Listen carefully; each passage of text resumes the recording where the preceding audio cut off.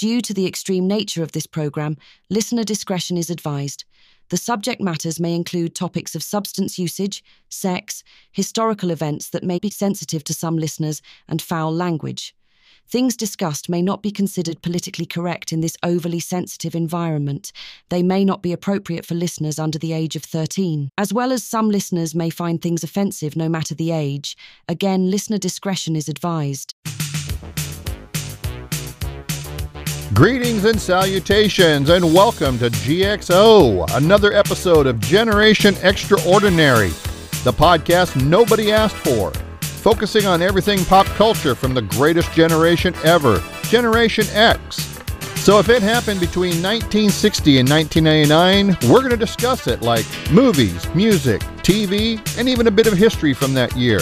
Who knows, you may just learn something before it's done. And if you're lucky, this old man may just regale you with a story or two from his own life and experiences. I'm Robert Pop, your host, coming to you from beautiful Podunk, Nebraska.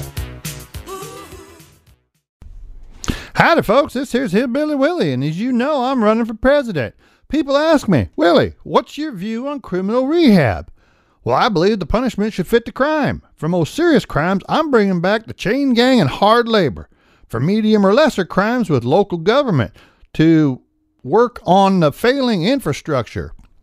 For the medium or lesser crimes, I plan on working with local government to work on the failing infrastructure like road repair, drainage, and mowing those things. Follow me to find out where I stand on other important issues. I'm Hillbilly Willie, and you're damn right I approve this message. All right, welcome to part 2 of our season 1 finale. Last week, I talked about Clint Black and Waylon Jennings. Today, I'm going to talk about Mr. Jerry Reed. But before I do that, I want to look back at this last year. And you know what? As a podcaster, the writer, the editor, everything from beginning to end, I got to tell you, folks, I really want to thank you for listening to me, for following me. This is something that I really did not have any idea that I was going to enjoy. It was more of a something to do while my last ex-wife and I were living two separate lives. This was a culmination of being able to feel like I was accomplishing something and that I could actually enjoy doing. And it was all me. It was all on me. And yeah, you know what? We've had some growing pains. And I know that we've had some growing pains. You listen to that first 6 episodes and you can hear I'm kind of all over the place. I got very clinical with a lot of stuff. I took suggestions. So eventually I'm going to revisit probably those first 5 or 6 episodes and give you not so much of the clinical history of them, but how they impacted me. Because asking for tips from my kids, from my friends, everybody was giving me suggestions. And yes, even at the time, I even had my ex-wife give me a suggestion. I did. I got way too clinical. Basically, I mean, like my son said, Dad, the way you're doing them right now, they want you to be more conversational. Everybody wants you to be more conversational. That's how they relate with you. In all honesty, you're basically giving them a textbook rundown of who this is and what this movie or TV show or whatever it is that I'm talking about right there. And they could go online and they could read the exact same thing or fairly close. And you know what? He was right. So that's when I kind of put the spin into it. I knew kind of what I wanted to do, but I wasn't sure. Number one, I wasn't sure that I was even going to enjoy doing this.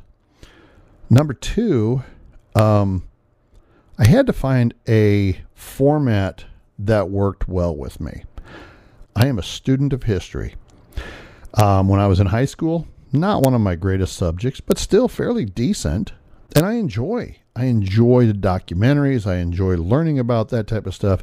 And I try to pass that on through the first segment of my podcast by telling you, my listener, what it is that we had to deal with during that target year. And I hope you like it. As passive aggressive as what I am, my own opinions tend to drift in there quite a bit. And if I've offended you by that, well, I got to say that wasn't my intention. But I'm kind of a dick. And I'll own that. And I'm opinionated. Being a German Polak descent, I'm stubborn and I'm opinionated. And that's probably the most simplest terms. You want to know who Robert Popp is? Coming to you from Podunk, Nebraska. Yes, I'm a man who has been divorced and married and married and divorced and divorced and married too many times. And that's, even though it's a part of my life, that's not what defines me. I'm also a father of 3. I still consider myself a stepfather of 2. One of those 2 I built a very solid relationship with that I miss her dearly. The other one, I just never was real close to him, but I hold no malice, but we just were never really all that close. I am a grandfather of 5 beautiful children. My oldest grandson, he's almost 9, and he's pretty incredible. I am going to have him on an episode, probably both of the boys, both him and his brother. We're going to talk about, believe it or not, things that have come back from the 80s and the 90s. Pokemon, Ninja Turtles, and Power Rangers. These are things that all of that his dad was all into, and they were actually back far enough, like with the Turtles and the Power Rangers, they were back as far as when I was a teenager. So I think it's kind of cool how that has all kind of culminated there. My 3 granddaughters, I would love to have them as they get a little bit older on the podcast with me. I'm a very proud father.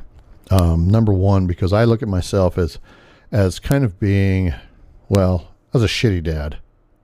I really kind of feel like I was, because I wasn't there when they were growing up. I moved out to Colorado with the second Mrs. Popp. And had I been able to go back and change anything in my life, that would be the one thing that I would do. I would never move to Colorado. As much as I enjoyed my job out there, that's why I moved. That's why I moved, was for a job. And I shouldn't have, because I missed a lot of stuff with them growing up. Now, granted, I moved back here when they were all in their early teens, and it shows the relationship that I have with them.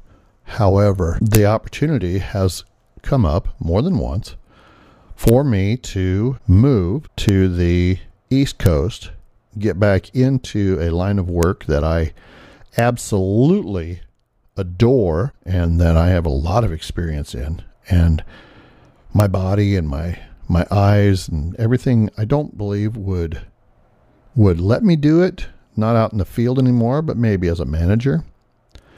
And I decided, even though the money was crazy insane comparatively to what I'm making, that I didn't want to be a shitty ass grandfather. I want to be able to, when my granddaughters, not too long ago, they sent me a message to say, "Hey, you want to come to Grandparents' Day?" Fuck yeah, I want to come to Grandparents' Day. And it was just so great. It really was. It really was. Just being able to just drop by my grandsons and just hang out, talk to my son. And I got a couple of the greatest little in-laws that you could ever think of. My daughter's soon-to-be husband, great guy. I mean, I just adore him. I can tell he is so in love with my daughter. He's a good provider. They recently bought a house, and she, oh my God, she is the smartest person in our family. That's all there is to it. She is the smartest person in our family. She has gotten her master's degree in psychology, and she's a therapist. Of course, with her father, as fucked up as he is, it's kind of, if you can't beat them, join them type thing. So, she's trying to help people not to be as mental as what her dad is. My two sons, they have gone into the trades. One is an electrician, one is a plumber, but their wives, I look at both of them as extensions of my that they're my daughters. They're my daughters. And I love all of them, all 6 of them, so very much. That's the other thing that defines who I am. My kids and my grandkids. And of course, I'm a dog daddy. Currently, my producer, Harley Quinn Pop, she is about 2.5 years old. And she is such a good girl. She is. She's a black lab. And she just is so special to me. She really is. When I lost my beloved Riley in 2021, I swore, number one, I'd never have another black dog. I would never have another female, and I would never have another lab. Now, I'm going to tell you a little story, and this, of course, is a little difficult sometimes for me to get through. So when I met Riley, it was right on the heels of the divorce from my second wife. We had 3 dogs. We had a German Shepherd, which is definitely hers. He was, oh my God, just derp. Yeah. And stubborn. Oh, he was her dog. He was her dog. Then we had a Golden Retriever, and his name was Buddy. Buddy was great. I mean, Buddy was he was my shadow. He really was. He, if I was underneath the car, he would crawl underneath there with me. He would just lay there while I was changing the oil. I mean, he followed me everywhere. Then there was Remo. And yes, I named him after Remo Williams. He was a coonhound. I love me a coonhound. I love their bay. And when I got divorced, I moved back here to Podunk, Nebraska from Colorado. And I told the second wife, I said, hey, so once I get settled, I'll get in touch with you and make arrangements to bring the dogs with me, thinking that I was going to take Buddy and Remo with me. So I get all settled, and I talk to my landlord, and he's cool with it. He's like, yeah, I don't care, And so I called her and said, hey, where do you want to meet? Do you want to meet in this town or this town? Which was about halfway. And she retorts, I've been doing a lot of thinking, and it's just not really fair to the dogs to split them up after all this time. So I'm not going to let you have any of them. Oh my God, you could almost hear my heart shatter. Oh, I was pissed. And maybe that's one of the reasons why I still carry a lot of animosity towards that woman. It's not that I would ever want her back, but I really wanted my dogs.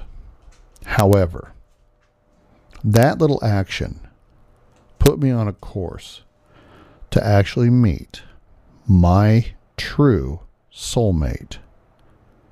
People laugh at me when I say that a dog was my soulmate. But you know what? She was. So it was Labor Day weekend, 2009. My daughter, her friend, my unknown future daughter-in-law were with me, and we went to our local animal shelter. And I had been looking for a medium-sized dog. Like a Cocker Spaniel, maybe a Springer, something like that. I really wasn't looking for a lab because I lived in an apartment. I didn't really want a dog that big. And so I went in there to look at this Cocker that I'd been looking at 3 or 4 different times, and he was a nice little boy. But he had this cherry eye which, if you don't know, it's like where their tear duct gets plugged up and they end up with this red, almost the size of a cherry, like a pus pocket type thing. It had to be surgically removed. So I'm in there and I'm looking at him, and the girls are looking around, and my daughter, she says, "Hey, Dad, come here and check out this dog." I don't know, Ariel.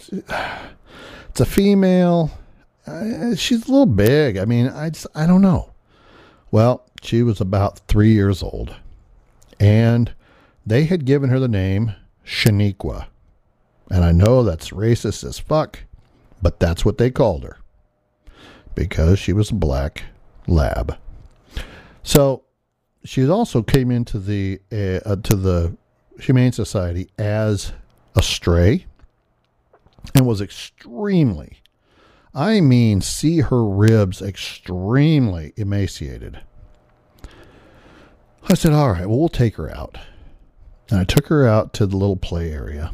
She ran off and she did her business, and she come back over. She jumped up on the bench and she licked my right cheek twice. And then she started to suckle my right earlobe. As we went inside, my daughter even says, "Dad, what do you think?" I don't know. And it was probably, 150 yards from the play area to the inside of the office. And by the time I got in, "Well, what do you think, Mr. Pop?" "Yeah, write the paperwork up.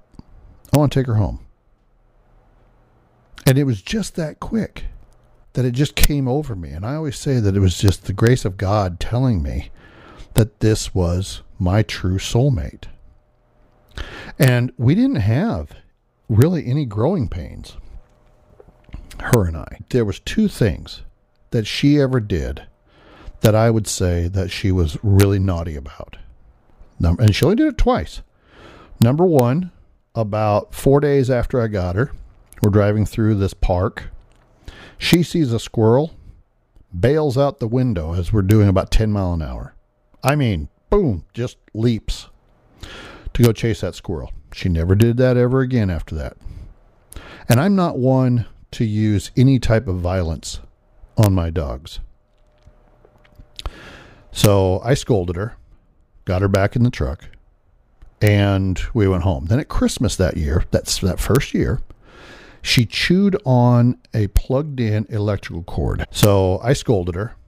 That was the only time. And it was not because I wanted to harm her. It was because it could hurt her. But she was so smart. She just absolutely got it right away. She knew. I didn't have to put a leash on her. She stayed right with me. She knew I loved her. And she loved me. You could see that. You can see that if you go on to the in memory of portion of my website. You can see those pictures of her and I together. You can tell that we're two beings who love each other very, very much. How I lost my Riley was during 2020. I was home with COVID, with the third soon-to-be ex. And I noticed, and I had been seeing this coming a little bit at a time, that she was developing doggy dementia. And during that 2 weeks of that lockdown between Christmas and the 14th, I saw it so vividly. For a year before she passed, she didn't feel comfortable with anything unless I was touching her. She couldn't jump up in the chair with me anymore. She'd lay down beside, and I would have positioned myself to put my hand on her. Otherwise, she would whine all the time. But during the lockdown, and I had to go out and retrieve her from the backyard because she forgot how to get in, I called my vet and I said, "You're going to need to talk me in off the ledge on this. We've talked about this before, and I really believe that it's time." We made an arrangement, and I've got to give my vet a huge shout out. I'm not going to say her name because I don't have her permission, but I love this woman so much because she didn't just treat Riley. with dignity and respect in her last moments, but she also treated me. And I'm going to tell you, as I sat there and I held Riley while she passed away in my arms and in my lap, my vet held my hand and helped try to comfort me as well. And I've said it for years that she was my soulmate. I've been married and divorced, God knows how many times. And my mantra after the last one is, you know what? Dogs are forever. Spouses come and go. But my dogs, they are forever. And so when I was told that there was a litter of of lab puppies about 30 miles away, and it was an oops batch, because I won't do business with a puppy mill.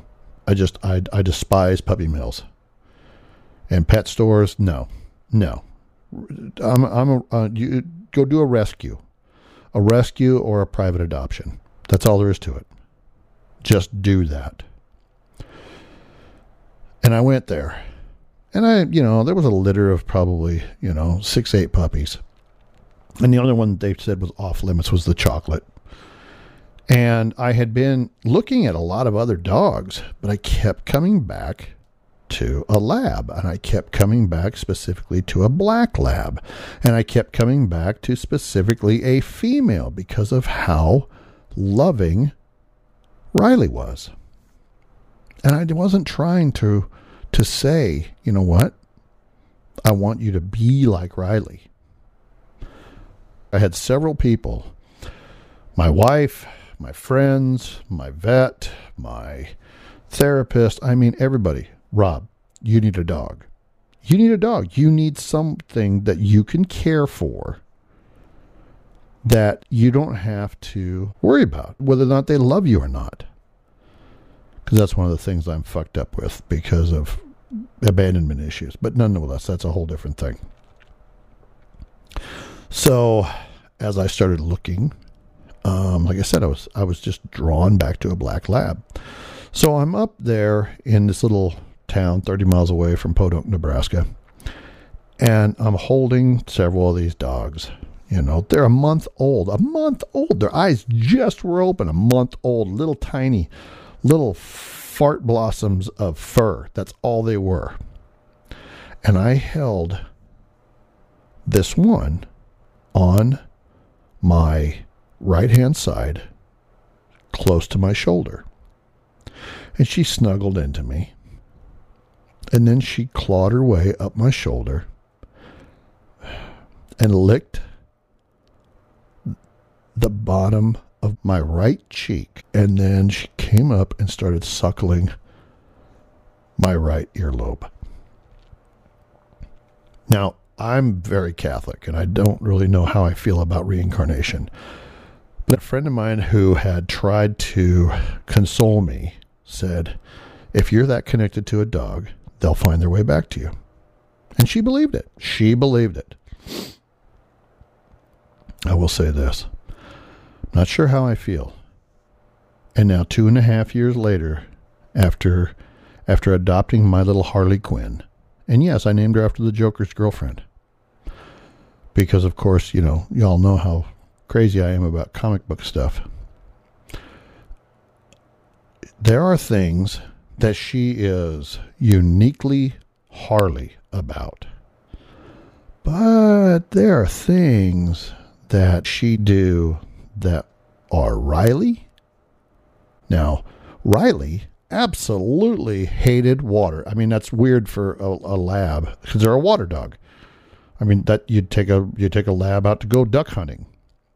Riley hated with a passion the water, hated everything about it. Snow, rain, puddles, baths, you name it, she hated it.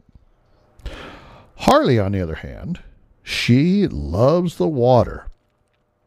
She's not so great about a bath, but even today, took her out to our dog park here in Podunk, Nebraska, And of course, we just had, 4 or 5 days of rain. And yes, rain in December, so we were happy it wasn't snow. And where does she go? Tromping and splashing right through the mud puddles. That's a uniquely Harley thing. However, there are things that she does that I see Riley in. She will get up on my chair with me in my lazy boy, in my recliner, and she will throw herself back and be in a baby position where her head is on my shoulder and she wants me to cradle her. And Riley used to do that. I think that picture is actually on the website. These are the things that define who I am.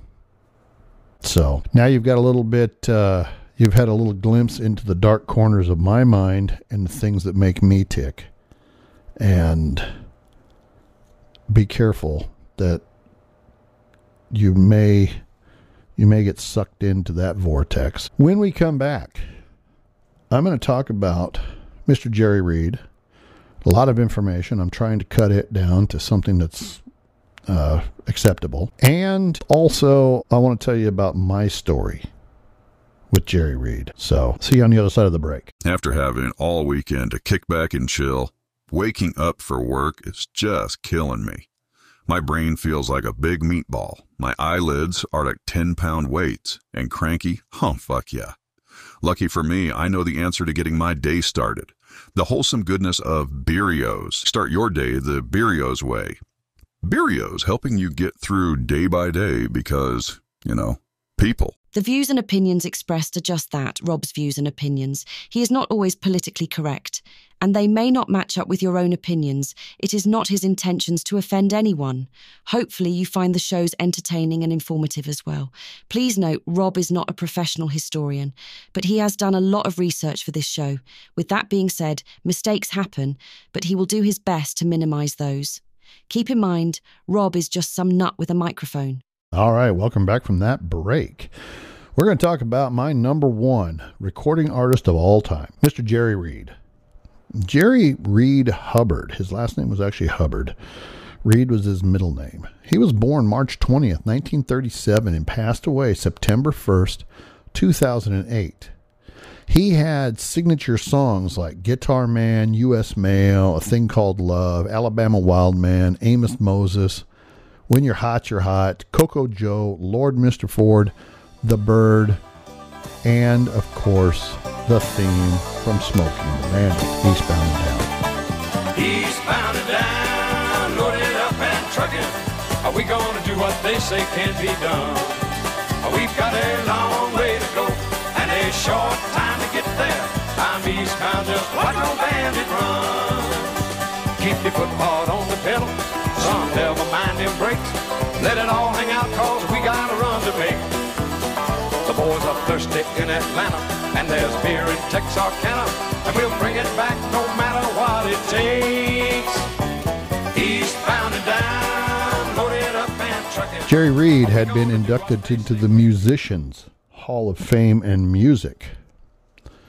He was born in Atlanta, was the second child of Robert and Cynthia Hubbard. As a small child running around and strumming his guitar, he quoted saying, "I'm going to be a star someday. I'm going to go to Nashville and be a star." Jerry Reed's parents separated 4 months after his birth. He and his sister spent 7 years in foster homes and orphanages growing up. Jerry Reed was then reunited with his mother and stepfather in 1944. At the age of 18, he was signed by publisher and record producer Bill Lowry and cut his first record, quote, "If the good Lord's willing and the creek don't rise." Capitol Records. Reed was promoted as a new teen sensation with his own recording of a rockabilly composition, When I Found You, in 1956. He recorded both country and rockabilly singles and found success as a songwriter when label mate Gene Vincent covered his song Crazy Legs in 1958. Jerry Reed married Priscilla Prissy Mitchell in 1959. They had 2 daughters, Sadina Ann Hubbard. She was born April 2nd, 1960, and Charlotte Elaine, but they called her Lottie. And she was born in 1970. After serving 2 years in the U.S. Army, Jerry moved to Nashville in 1961 and continued his songwriting careers, which continued to gather steam as while he was in the Army, thanks to Brenda Lee's cover song, That's All You Got to Do. Love that song. He also became a popular session and tour guitarist. In 1962, he scored some success with 2 singles, Goodnight Irene, as by Jerry Reed and the Hurly-Gurlies, featuring a female vocal group, and the Hurly-Gurly Guitar, which found their way to Chet Atkins at RCA Victor, who produced Jerry Reed's 1965 hit, If I Don't Live Up to It. In July of 67, Jerry Reed had his best showing on the country chart, number 53, with his self-penned Guitar Man, which the King, Elvis Presley, soon covered.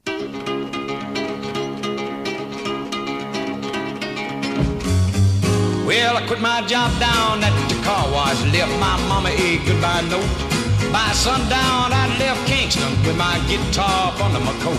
I hitchhiked all the way down to Memphis, got a room at the YMCA. For the next 3 weeks, I went a-haunting them nightclubs looking for a place to play. Well, I thought my picking would set them on fire, but nobody wanted to hire a guitar man. Well, I nearly about starved to death down in Memphis. I run out of money and luck, so I bummed me a ride down to Macon, Georgia on an overloaded poultry truck. I thumbed on down to Panama City, started checking out some of them all-night bars, hoping I could make myself a dollar making music on my guitar. Got the same old story, them all-night peers. There ain't no room around here for a guitar man. We don't need a guitar man, son. Jerry Reed's next single, Tupelo, Mississippi Flash, was a comical tribute to Elvis Presley. Jerry Reed recalled how he was tracked down to play on Elvis's recording session. Quote, I was out at the Cumberland River fishing, and I got a call from Felton Jarvis, then Presley's producer at RCA. He then said, Elvis is down here. We've been trying to cut Guitar Man all day long. He wants it to sound like it sounded on your album. I finally told him, well, if you want it to sound like that, you're going to have to get me in there to play guitar, because these guys you're using in the studio are straight pickers. I pick with my fingers and tune that guitar up all kinds of weird ways. End quote. Jarvis hired Jerry Reed to play on the session. Quote, I hit that intro and Elvis's face lit up, and here we went. I was topping cotton, son. End quote. Jerry also played guitar for Elvis's Big Boss Man, recorded in the same session. On January 15th and 16th, 1968, Jerry worked on a second Elvis Presley session, during which he played guitar on the cover of Chuck Berry's Too Much Monkey Business, Stay Away and Going Home, 2 songs revolving around Elvis's film Stay Away, Joe, as well as another Reed composition, U.S. Mail. Now, I'm a U.S. male because I was born in a South Georgia town on a Sunday morn. Now, Georgia just happens to occupy a place in the southeastern portion of these United States. Now, that's a fact, buddy, and you know it well. So I just call myself the U.S. Mail. M-A-L-E, son, that's me.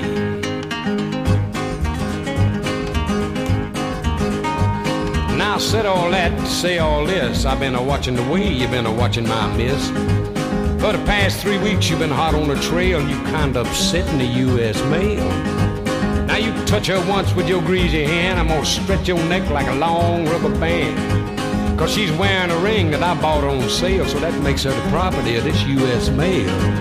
So you better not mess with the U.S. Mail, my friend. If the U.S. Mail gets mad, it's gonna do you in. If you know what's good for yourself, son, you go find you somebody else, son. Don't tamper with the property of the U.S. Mail.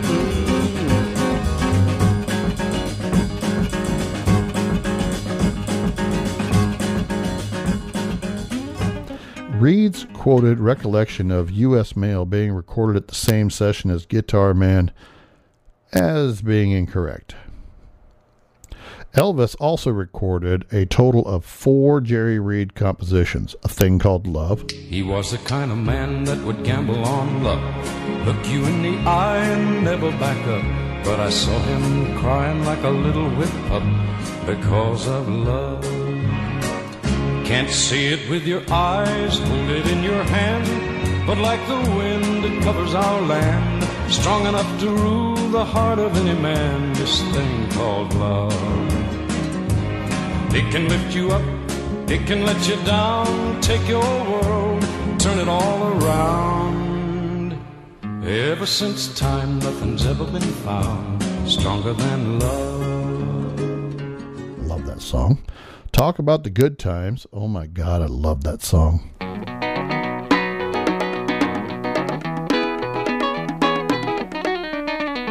Yeah, here we come. Well, I remember when I was just children, a time when people used to treat their neighbors like a fellow man. Them all day singing and them big prayer meetings. When a man was proud to walk up, he'd shake his neighbor's hand. Lord, you talk about the good time. Talk about the good time. Oh, if you ever needed help, a friend was there. Some good neighbor help lift your burdens. Oh, and the simple joys of life your friends would share. But the times are harder and the people are changing. Today most folks couldn't tell you who the next door neighbors are. All the guns are loaded, the front doors are bolted. Ain't this old world taking hate and fear just a little too far? Let's talk about the good time. Let's talk about the good time. I wish I could just go back to the days I'm speaking of. When a friend would meet you and a smile would greet you. What this old world needs now is old-fashioned love. Ain't it, guitar? Yeah. U.S. Mail and Guitar Man. After releasing the 1970 crossover hit Amos Moses, a hybrid of rock, country, funk, and Cajun, which reached number 8 on the U.S. pop chart, then teamed up with his hero, Chet Atkins, for the duet LP Me and Jerry. During the 1970 television season, he was a regular on the Glenn Campbell Good Time Hour, and in 71 he released his biggest hit and chart topper to that point, When You're Hot, You're Hot. Well, when he took us into court, I couldn't believe my eyes. The judge was a fishing buddy that I recognized. I said, hey, Judge, old buddy, old pal, I'll pay you that $100 I owe you if you get me out of this spot. So he gave my friends a little fine to pay.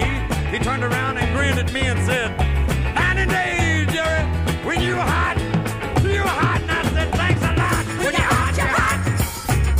When you're not, you're not. You let my friends go free and throw the book at me. He said, well, when you're hot, you're hot. I said, well, I'll tell you one thing, Judge, old buddy, old pal. If you wasn't wearing that black robe, I'd take you out back of this courthouse and I'd try a little bit of your honor on. You understand that, you hillbilly? Which is a story song, which most of the lyrics are being spoken rather than sung.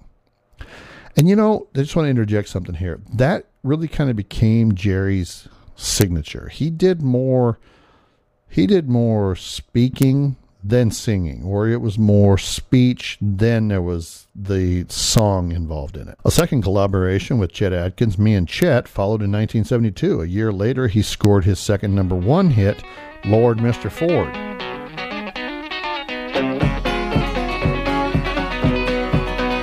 Well, I'm not a man to point a judge, very well to hold a grudge, but I think it's time I said me a few choice words.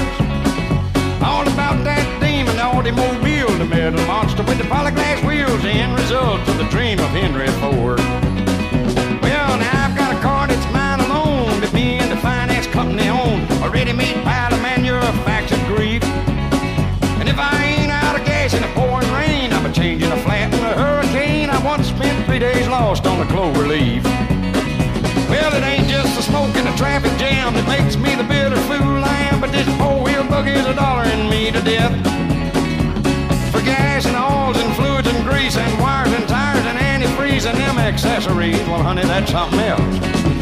Well, you can get stereo tape and a color TV, get a backseat bar and reclining seats, and just pay once a month like you do your rent. Well, I figured it up, and over a period of time, this $4,000 car of mine cost $14,000.99. Well, now, Lord, Mr. Ford, I just wish that you could see what your simple horseless carriage has become. Well, it seems your contribution to man, to say the least, got a little out of hand. Well, Lord, Mr. Ford, what have you done? Chet Atkins, who frequently produced Jerry's music, remarked that he had to encourage Jerry to put instrumental numbers on his own albums, as Jerry always considered himself more of a songwriter than a player. Atkins, however, thought Reed was a much better fingerstyle player than he was himself. Jerry Reed was one of only five people to have a title of certified guitar player, an award bestowed to only those who completely mastered the guitar, and Chet Atkins gave him that title. That's fucking cool. That is so fucking cool. Have your hero, the guy who inspired you, to say, you know what? You are a master. That just blows me away. In 1972, he was featured in the animated form in a episode of the Scooby-Doo movies. He sang and played Pretty Mary Sunlight. Yeah, Pretty Mary Sunlight, she's all right with me. Pretty Mary Sunlight, she's everything I need. Some people sit around and they watch the world go by. They just don't know the fun they're missing. People see me happy and they sometimes ask me why. I tell them girls were made for kissing, but I don't need to look around, 'cause I'm in heaven since I found my Pretty Mary Sunlight. She's all right with me. Pretty Mary Sunlight, she's everything I need. Pretty Mary Sunlight, she turns the Good song. In the mid-1970s, Jerry's recording career took a back seat to his acting aspirations. In 1974, he co-starred with Burt Reynolds, close friend, in the film W.W. and the Dixie Dance Kings, as well as in 1976, Gator. By the way, Gator, great movie. Great movie. He didn't play Bert's buddy. He played the villain. And I got to tell you, I still watch Gator and I still get chills every time. Every time.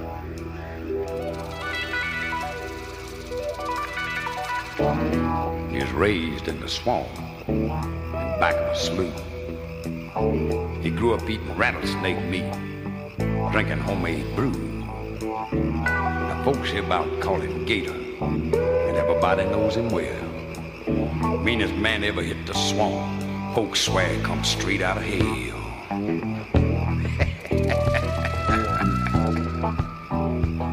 Well, Gator McCluskey sitting on a stump, hammer pulled back on a 12-gauge pump, watching that swamp, looking out for the law while he make the best corn liquor you ever saw.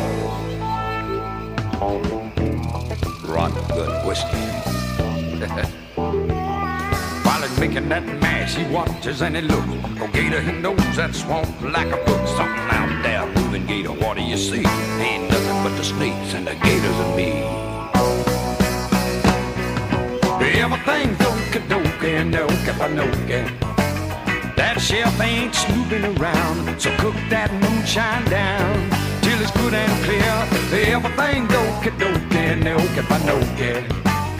That chef, he'd sure mess around with the devil and to get himself long messing around in here. Jerry appeared in 1978's Highballin' and 1979's Hot Stuff. But of course, we cannot move on without mentioning and talking about all three of the Smokey and the Bandits films, starting in 1977 with that franchise. He played Cletus Snow, the Snowman, in all three Smokey and the Bandits. Now, I will tell you, Smokey and the Bandit 1 and Smokey and the Bandit 2, awesome. Well, if I can keep it on the ground when I put that hammer down, then I'll be Texas bound and a flying. I got my tin in the wind, let it all hang out again. 'Cause how you gonna win if you ain't trying? Well, now we're all back together and we're burning up the road, and that old sheriff's out there dogging us again. He thinks he's really got it cooking, plans to do a lot of booking. The only trouble, he keeps looking where we've already been. So if I can keep it on the ground when I put that hammer down, then I'll be Texas bound and I'm flying. Smokey and the Bandit 3, left something to be desired. You are not going to miss much if you bypass that one because it was not great. He also made 2 guest appearances on Alice in 78 and 81. But get this, when Burt Reynolds was asked who he thought one of the best actors that he had ever worked with was, he said Jerry Reed. Reed also took a stab at hosting a TV variety show, filming 2 episodes of The Jerry Reed Show in 1976. He also had a promotional single, Who Put the Line in Gasoline? Oh, who was the man who put the line in gasoline? President or Chairman Oils or Arab King? Was it just a crude joke or is it more obscene? Oh, who was the man who put the line in gasoline? He also starred in a TV movie called Concrete Cowboys, another truck driving movie. 1982, Reed's career as a single artist was revitalized as he had the song She Got the Gold Mine, I Got the Shaft. Well, I guess it was back in 63 when eating my cooking got the better of me, so I asked this little girl I was going with to be my wife. Well, she said she would, so I said I do. But I'd have said I wouldn't if I'd have just knew how saying I do was gonna screw up all of my life. Well, the first few years weren't all that bad. I'll never forget the good times we had, 'cause I'm reminded every month when I send her the child support. Well, it wasn't too long till the lust all died, and I'll admit I wasn't too surprised the day I come home and found my suitcase sitting out on the porch. Well, I tried to get in. She changed the lock. Then I found this note taped on the mailbox that said, "Goodbye, Turkey. My attorney will be in touch." So I decided right then and there I was going to do what's right, give her her fair share. But, brother, I didn't know her share was going to be that much. She got the gold mine. I got the share. They split it right down the middle, and then they give her the better half. Well, it all sounds sort of funny, but it hurts too much to laugh. She got the gold mine, I got the shaft. And you know what? Quite frankly, as a divorced man, I kind of can really relate with that. Followed by The Bird, which peaked at number 2. His last chart hit happened in 1983, which is really kind of sad because he was such a great artist. He did have albums after that, but that was his last chart hit, called I'm a Slave.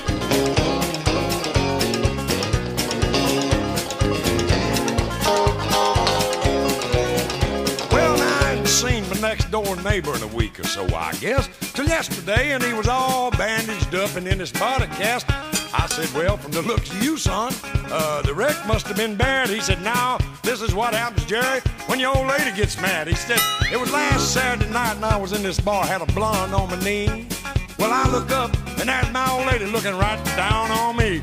Well, she grabbed that blonde and they was having a championship bout. I stood up and said, now, honey, wait a minute. And I never should open my mouth, 'cause she come right across my head with a bottle, yelling, save that country jive, and what she done to me was World War III, and I'm lucky to be alive. I said, well, let that be a lesson, son. Maybe this fling will be your last. He said, hey, me and you know what I'm gonna do as soon as I get out of this cast. I'm a slave, I'm a slave, don't put the pressure on me, it affects how I behave. I love him short, fat, skinny ones. I like him brunettes. I love him blondes. I can't help it. It's a lot of fun. I'm a slave. I'm a slave. In that same year, he co-starred with Robin Williams and Walter Matthau in The Survivors. He guest starred on Mama's Family as Naomi's ex-husband. He had a role as a Commander Huey pilot for Danny Glover's character in the 1988 movie Bat 21, starring Gene Hackman. He also acted as executive producer and screenwriter on this film. He also starred in 1998's Adam Sandler film The Waterboy as Red Ballou. He teamed up with country superstars Waylon Jennings, Mel Tillis, and Bobby Bare, as I mentioned last week, in the group Old Dogs.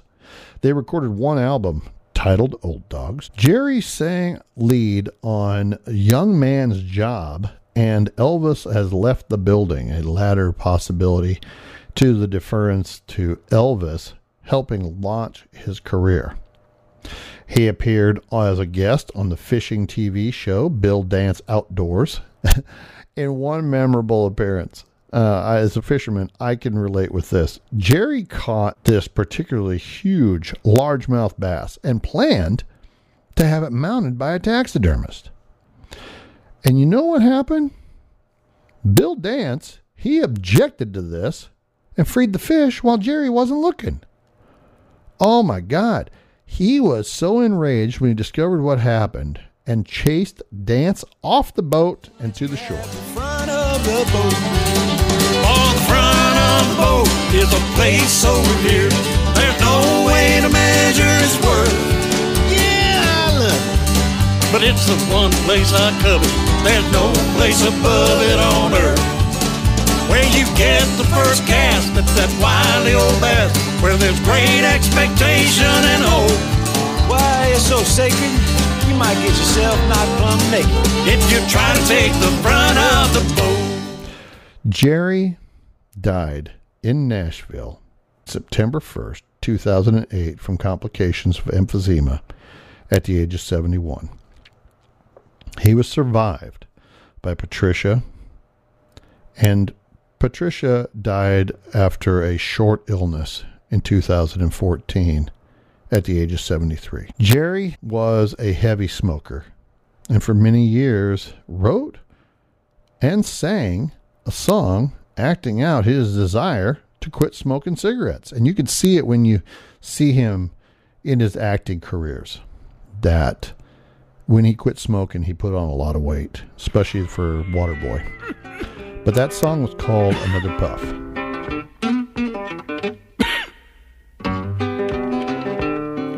I know there's a lot of talk going around today about cigarette smoking whittling your life away. I've seen it and I've heard it so many times that finally it just started to prey on my mind. I guess it scared me a little bit. That's why I decided I was going to quit. So while I was sitting here forming my battle plan, I took another puff and turned on the fan. I just sat there in my easy chair and thought of all the money I'd wasted on cigarettes all these years. I thought how I'd spend the rest of my days after I kicked this habit my body craved. Said to myself, this ain't gonna be so tough. With that little bit of assurance, I took another puff. I took a puff, then I ripped off another puff. I decided I about had enough. That breaking this habit won't be too tough. I can relate with that. My experience with Jerry. So my first wife and I, we went to the Nebraska State Fair. And Jerry was putting on a concert in 1992. And it was a free outdoor arena concert. And I hung around to speak with him. And I walked up there, and people were just kind of filing out. And he was signing autographs, and I said, I was one of the last people there, and I said, Mr. Reed, I just want to tell you that the first time I saw you in concert was in 1977. I've seen you in concert 2 other times. This is my 4th concert that you've put on that I've gone to. I am a huge, huge fan. And in that Georgia, Alabama accent, well, son, why don't you come on back and have a drink with me and the wife? We're just about ready to settle in. Heart went crazy. Just like a fucking hummingbird, because I was so starstruck. And I met Prissy, and I'm sitting there with her and Jerry, and they poured a glass of bourbon, and we sat there and talked. I mean, not about, oh, you know, Mr. Reed, what'd you do about this or that? I was like, how did you get started? How did you ever get to meet your hero? It was so fucking cool. I mean, 20 minutes of just talking to one of the people who was very influential in my life. Just still to this day. And not many people remember Jerry, especially the younger generation. You say, you know, Snowman or Eastbound and Down, and yeah, of course, then they know who it is. But you know what? I have gone back, and on digital services, thank God for that, I have gone back all the way to the beginning of his recording career. I have listened to him and Chet. I have listened to his interviews talking about Elvis. And I'm going to tell you what, this man lived history. You want to talk about a man crush? I got one on Jerry Reed. He is just, number one, he's an incredible artist. He's an incredible songwriter. He's an incredible actor. And finally, to end on this, my season finale, Jerry Reed is an incredible person. I miss you. I really do. And I would have loved to have more of those moments having a drink with you. But thank you, Mr. Reed. Thank you, Mrs. Reed, for allowing this humble person the opportunity to sit and have a cocktail and talk about anything with one of his heroes. Yesterdays, oh how many do you wish you could relive? Turn the page and go back, oh I wonder what you'd give.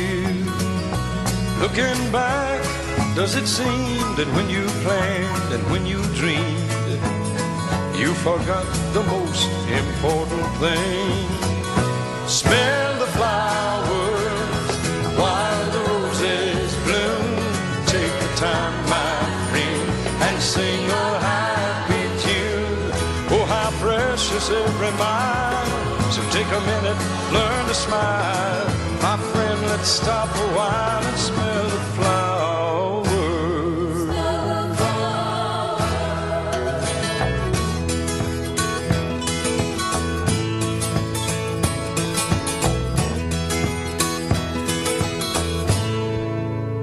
Got a troubled mind, friend, did you let too much worry rule your days? When you look back, do you feel like something precious slipped away? Well, my friend, are you the man that let the world slip through your hands? Can you remember when you smelled the flowers? Smell the flowers while the roses bloom. Take the time, my friend, and sing a happy tune. You won't have this day again, 'cause every road has got to end. So don't forget, my friend, to smell the flowers. Smell the flowers while the roses bloom. Take the time, my friend, and sing your happy tune. Oh, how precious every mile. So take a minute, learn to smile, my friend. Over the last several years, there has been a rise in cases of pink eye. Scientists and researchers have concluded the leading cause for this is texting on the toilet.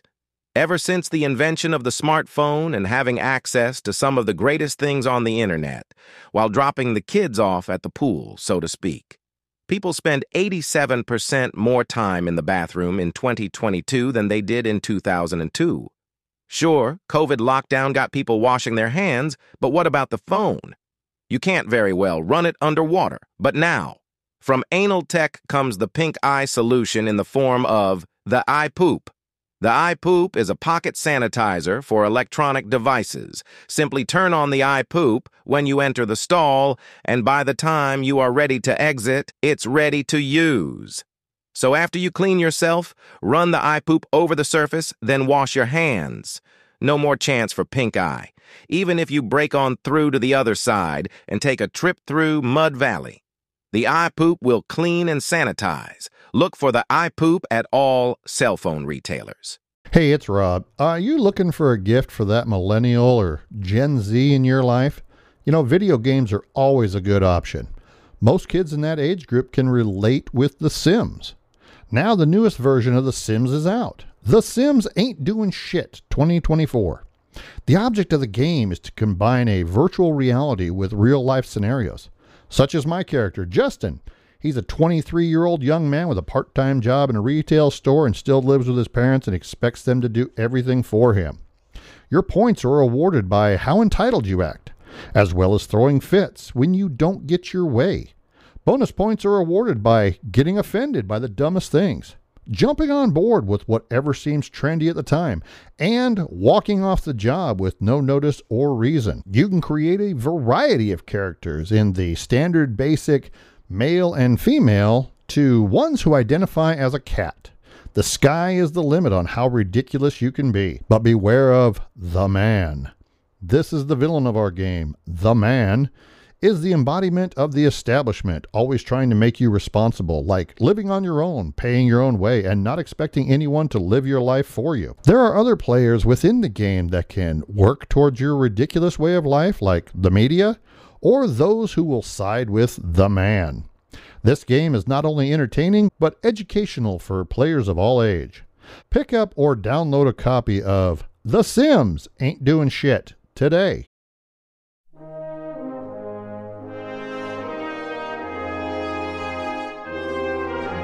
This now concludes our broadcasting year for Season 1. I want to thank you so much from the bottom of my heart. Those of you who have sent me emails, comments, both positive, negative, and ideas for the show, I really want to thank you. I look forward to Season 2 because now that I've got some idea on what it is I'm doing, things are going to be just a little bit different. I, of course, have new fake sponsors that I've been working with. I have worked with some artificial intelligence for some more consistent voices.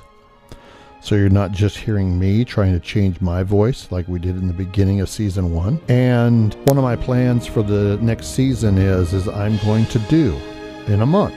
I'm not going to do the whole broadcast like I did with organized crime or with the environmental stuff where it took up the entire month. Instead, those types of topics are going to end up being specials, bonus episodes, if you will.